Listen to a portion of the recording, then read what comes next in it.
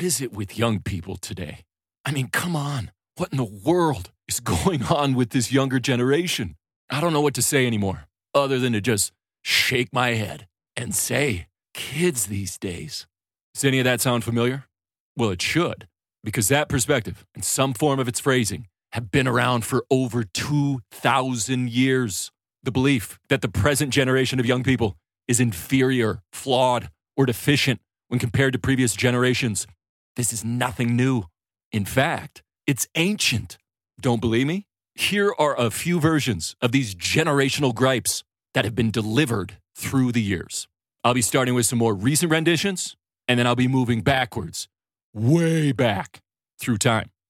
Okay, to start, from 2016, here are the published thoughts of a Gen Xer on my generation, Gen Y, otherwise known as millennials.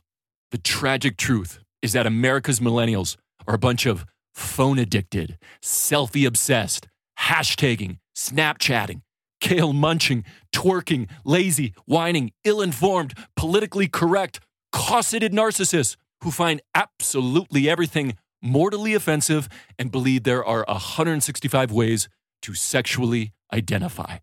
End of quote. All right, that rave review of my generation was taken from an article in the Daily Mail, and it was titled, Memo to Millennials. That awful feeling you've got is called losing. Okay, now going back a little further, because some of you may have agreed with parts of that sentiment.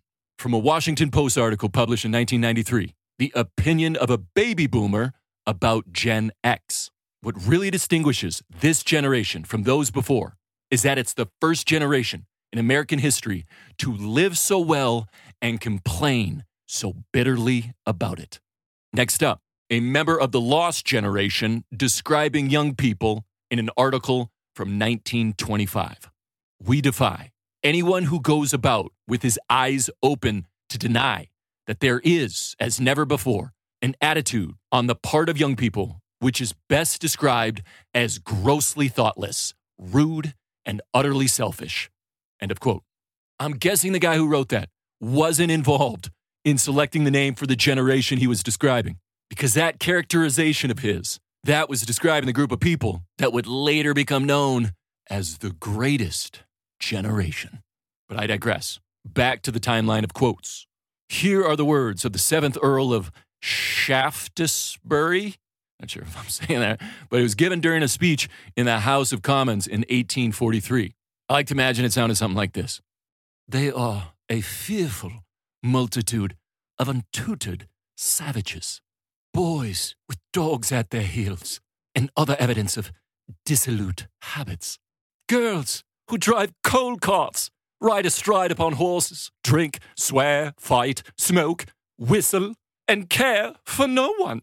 The morals of children are tenfold worse than formerly. Okay, now getting into the way back machine. This one's from Horace in the 1st century BC. The beardless youth does not foresee what is useful, squandering his money. And finally from Aristotle, describing the youth of the 4th century BC.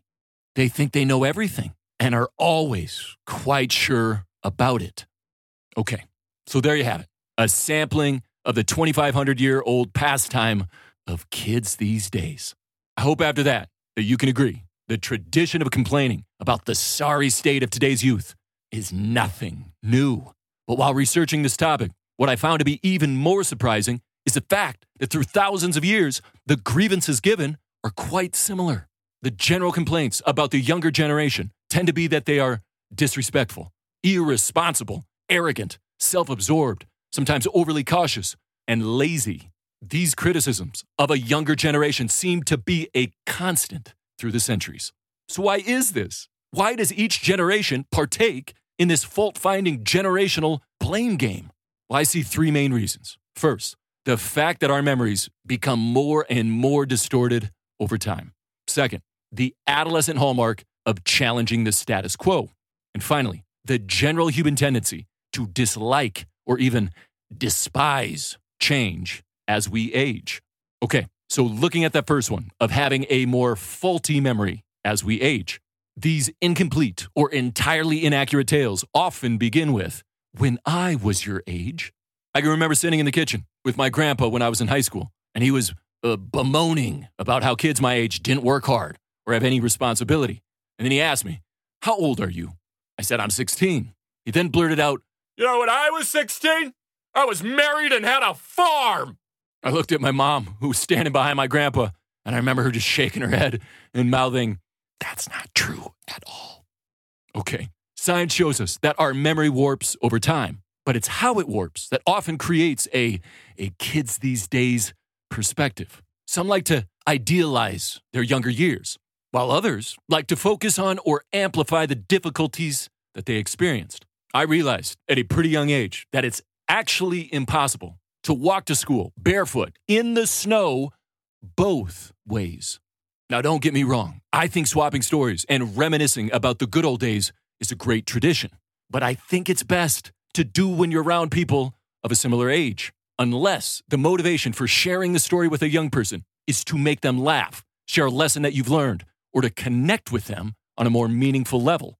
I'd say avoid the "when I was your age" if it's likely to come off as judgmental, self-righteous, or preachy. And before I get to reason 2, I want to share something I've enjoyed thinking about this past year or so. It's what a parent-to-child "when I was your age" lecture might look like in the future. Okay, so years from now, in some futuristic kitchen, the youth of today will be parents, and their kids will be complaining about having to go to school some particular morning. And that's when there'll be a new entry, a new submission into the "when I was your age" tradition. And it might sound something like this: "How dare you? You don't want to go to school today? Is that right? When I was your age, I wasn't even allowed to go to school. You know why? Because there was a pandemic, pal, and I was forced to stay at home. And I can remember just standing outside my school, crying as I shook the locked fence that they put up. And I can remember just yelling out, 'Let me in! Let me in! Please! I want to learn!' And that's when the future child will roll their eyes as they settle in for this familiar lecture about how attending school in person is a privilege and that it should never be taken for granted. Okay, so you might be thinking, too soon, way too soon. And if that's you, my apologies. And I'll now be moving on to reason 2, which is the adolescent quality of challenging the status quo.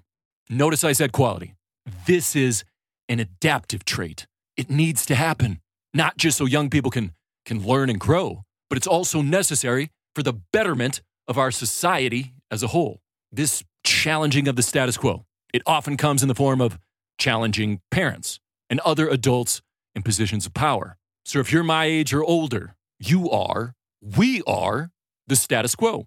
So because of that, we can expect and maybe even encourage these challenges to come our way.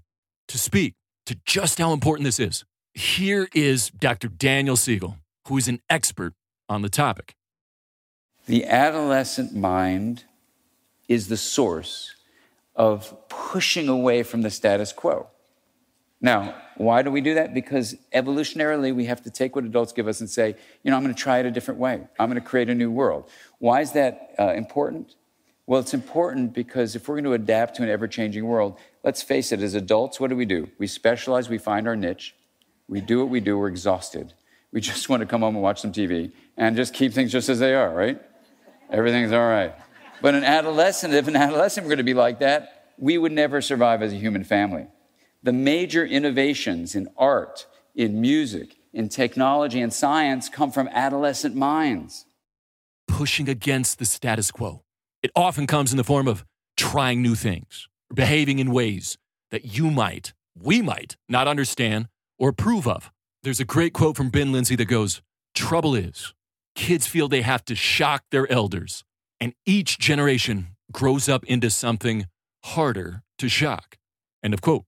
When I talk to parents or people who work with young people, I will always recommend focusing less on the behavior and focusing more on what's being communicated. All behavior is communication. I'll repeat that. All behavior is communication. So when you're concerned, confused, or upset about how a young person is behaving, ask yourself, what are they communicating? What are they communicating to their peers, to me, to the world around them? Because if you can figure out what's being communicated, you will not go to a place of fear, frustration, or anger. As a Ben Lindsay quote points out in a way, the behaviors will always change. They'll escalate from generation to generation. But what won't change are the messages behind them. The main messages that adolescents have been communicating for thousands and thousands of years, they remain the same and they'll never change. And here, in my opinion, are those main messages. I need to belong. I want independence. I want to take risks. I'm trying to figure out who I am. I'm going to challenge my parents and other authority. I want attention. I'll start with positive. If I don't get that, I'll go negative. I'm avoiding something. I'm hurting. I'm overwhelmed. I'm scared. So while you might not be personally familiar with a particular behavior, whether that be using Snapchat, vaping, online gaming, scrolling through TikTok, whatever it may be, I don't need to know you to know that you are familiar with most of, if not all of those messages I just shared. We all want to belong. We all want attention at times. We all avoid, hurt, feel overwhelmed, and scared. Every single one of us, we know these at any age because they are human. And just to be clear here, I am not saying that you should never be concerned about a particular behavior, or if you're a parent, that you shouldn't give consequences for certain behaviors. Not at all. What I am saying is that if your goal is understanding, empathy, and connection, focus first on finding the message before addressing the behavior. Okay. And finally, the third reason, which is the human tendency to dislike or even despise change as we age.